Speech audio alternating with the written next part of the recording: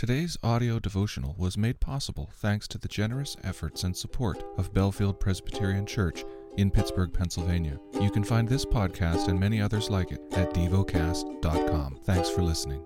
The lesson is from the book of Jonah.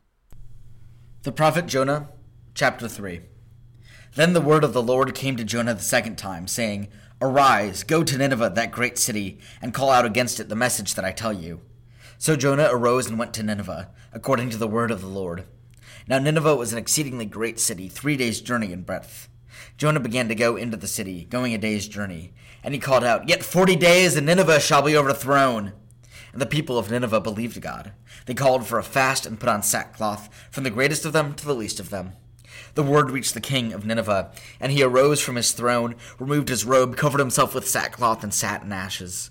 And he issued a proclamation and published through Nineveh, by the decree of the king and his nobles, let neither man nor beast, herd nor flock taste anything. Let them not feed nor drink water, but let man and beast be covered with sackcloth, and let them call out mightily to God. Let everyone turn from his evil way and from the violence that is in his hands. Who knows?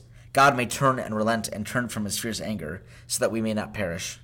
When God saw what they did, how they turned from their evil way, God relented of the disaster that he had said he would do to them, and he did not do it. Meditate and dwell on what you're paying attention to in God's Word. How has it connected with your heart or mind?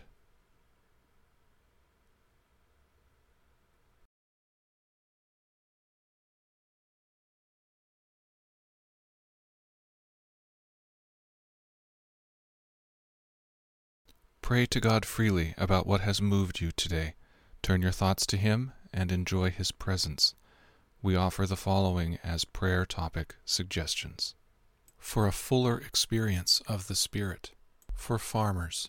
Thank you for listening to Devocast.